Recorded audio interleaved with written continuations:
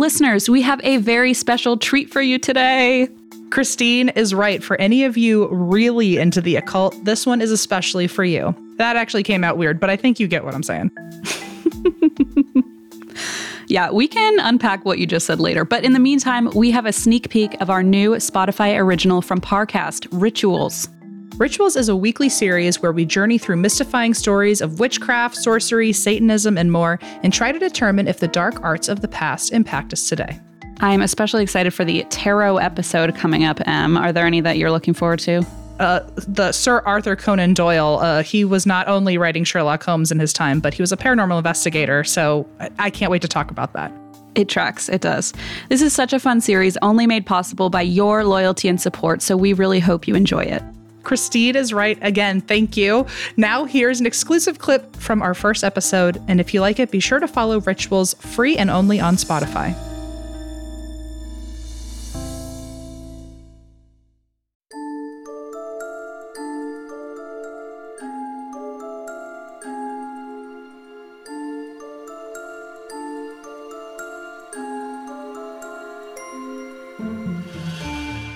Imagine controlling the elements, creating winds, storms, and cold weather that could take down a region's entire economy. Okay, if I were to be weather, that is the goal.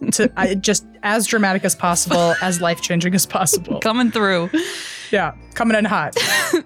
The idea of weather witches may make some people scoff, but remember, we still use a groundhog to predict the length of winter. Phil? I think his name, Philip. Actually. My mistake, Mr. Philip. He's a good one, except this year when he predicted winter for another 6 weeks. Uh-huh. But, you know, I'm in LA. I'm good. I'm good with old Philly. Yeah, I'd rather you not complain about that.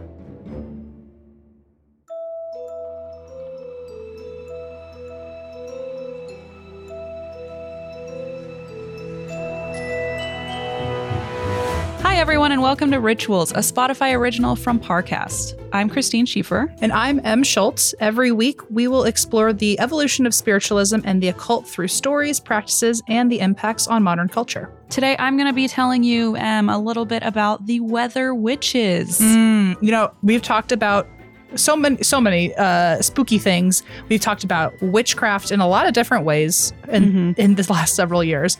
Never once have I heard of weather witches. I don't know where I've been this whole time. I don't either. I learned so much from this research, and I cannot wait to tell you all about it because I think we're gonna, click with this one. I think we're gonna vibe with it. Oh yeah. So let's crack into it.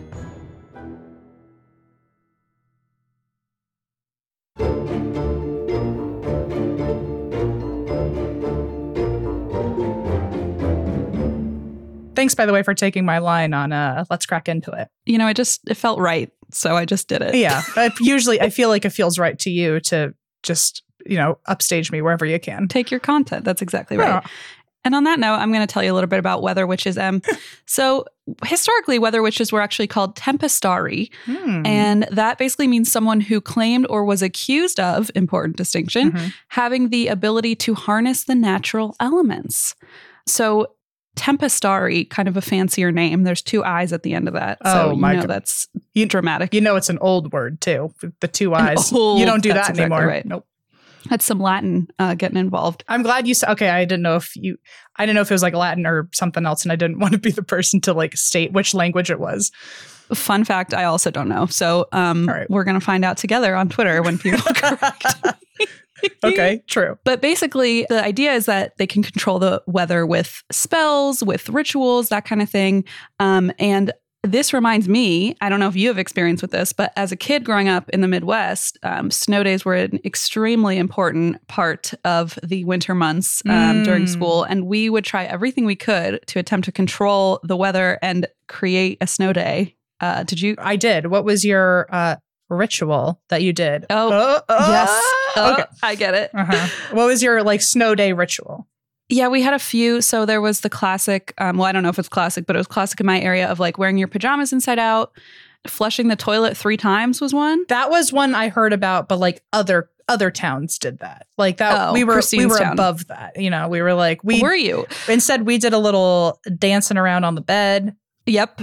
That was a big thing. Spinning in circles, which maybe the toilet is what took care of that for you. I love that you were above flushing the toilet, but then you spun in circles on the bed. Just interpretive dance to toilet, just kind of kept going. Well, for what it's worth, my mother really still complains to this day because she was like, you were just wasting water. You were up there just like flushing the toilet over and over again. Can you imagine if you were a parent with like a wonky toilet, and like if it got flushed too many times? You did cause a storm. It was just one in your home, We caused a hyper local storm. Yeah. But I think the logic, and when I say logic, I use that term very loosely, but the logic, quote unquote, was that it would, if everyone flushed their toilet at 9 p.m., it would like back up the sewer or something. Did you have like a Google alert or something for 9 p.m.? It was kind of and we had a clock. Okay. I don't know what to tell you. We never had an alarm for that specific time. It was kind of if I'm doing it, when I feel it, you do it when you feel it. And universally, we will all build up the energy that causes Yours snow. was much more interpretive. Ours was very strict. But Celine and my friend Celine and I used to write poems. This is a thing to that snow? we did to snow. Listen. What? We wrote poems. Like to Santa? What happened? Hang on. It worked. Okay. I don't know what to tell you. It worked. We wrote poems to the snow and then we danced around, interpretive dance. And then we taped the poems to the window. Okay. This is getting really weird. It sounds like a music video. Like it sounds like a third grader tried to make a music video. It'd be really deep. So it worked. Congratulations. It worked. And I feel like the fact that I went to Catholic school, if they knew about this, maybe it wouldn't have flown. Because I'm going to tell you about the Catholic Church's feelings about weather witches. And I feel like if my Catholic school growing up had known I was behaving in this way, they might have not allowed me to come in anyway. So it's really resonating with me is what I'm trying to say. I see. And is what you're getting at that this thing that even we did as kids probably goes all the way back to weather witches. All the way back. And when I say all the way, I mean to the early medieval period. Ooh, all the way. All the way. So the earliest literary reference was published in the 9th century. That's how long ago this was. And Catholic parishioners were big believers back then. So parishioners believed the weather witches worked in cahoots with a mythical race, get this, of cloud dwellers called Magonians. You had me at cahoots, but I allowed the rest of that sentence. But okay. Cloud dwellers. Again, I've never heard of Magonians before. Where have I been? I know. Where have we been? So they thought the Magonians paid the Tempestari, the weather witches, to conjure a storm, and then they'd come down from the clouds and steal the corn from the fields, like while the storm was happening. Sorry. So they had to wager a deal and then jump out of clouds for corn. You heard cahoots, right? They were in cahoots. Okay, but there's a lot of things. First of all, very few things I would jump out of the sky for. Corn is not even barely on that list. But it's not even the number one crop I would jump out of a sky for. Like, what are they eating up in the clouds where they're like, I gotta get corn and I'll make whatever bargain I need to with witches to plummet to corn. To plummet down, there's creamed corn. There's corn on the cob. I don't know if you want me to list corn foods, but I feel like there's a lot of options. Okay, but here's some more options. You know what crop I would do some pretty dangerous things for? Tell me. Potatoes. There's a lot more types of potatoes than there are types of corn. Now we're talking. I don't know a single person who's like, oh my God, corn. I would just absolutely skydive for corn. Like, and also like make weird, like, behind the scenes deals with other groups of people to cause, I don't know, what are they, felonies maybe or something? Do something risky. Why am I including more people in this just for corn? Anyway. You know what?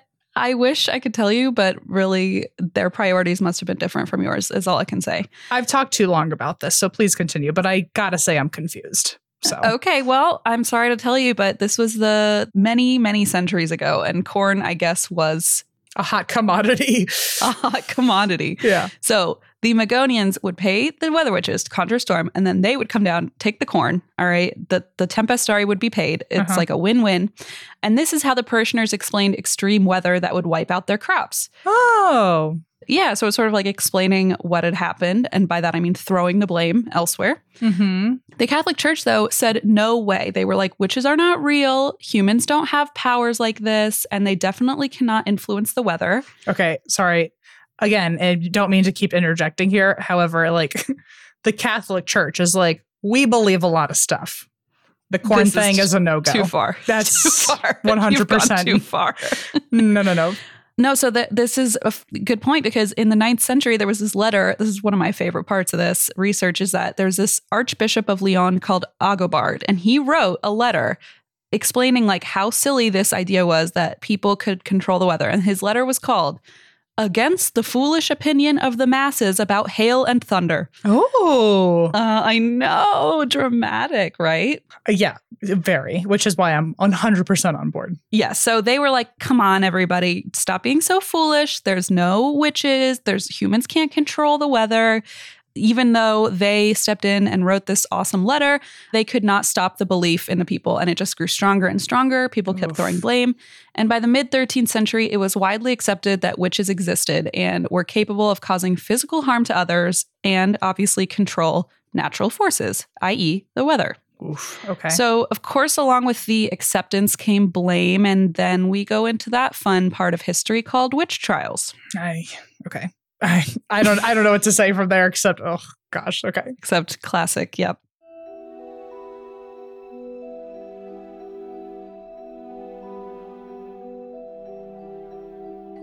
Coming up, we'll dig deeper into the stormy history of weather witches and the trials and executions that lasted for generations.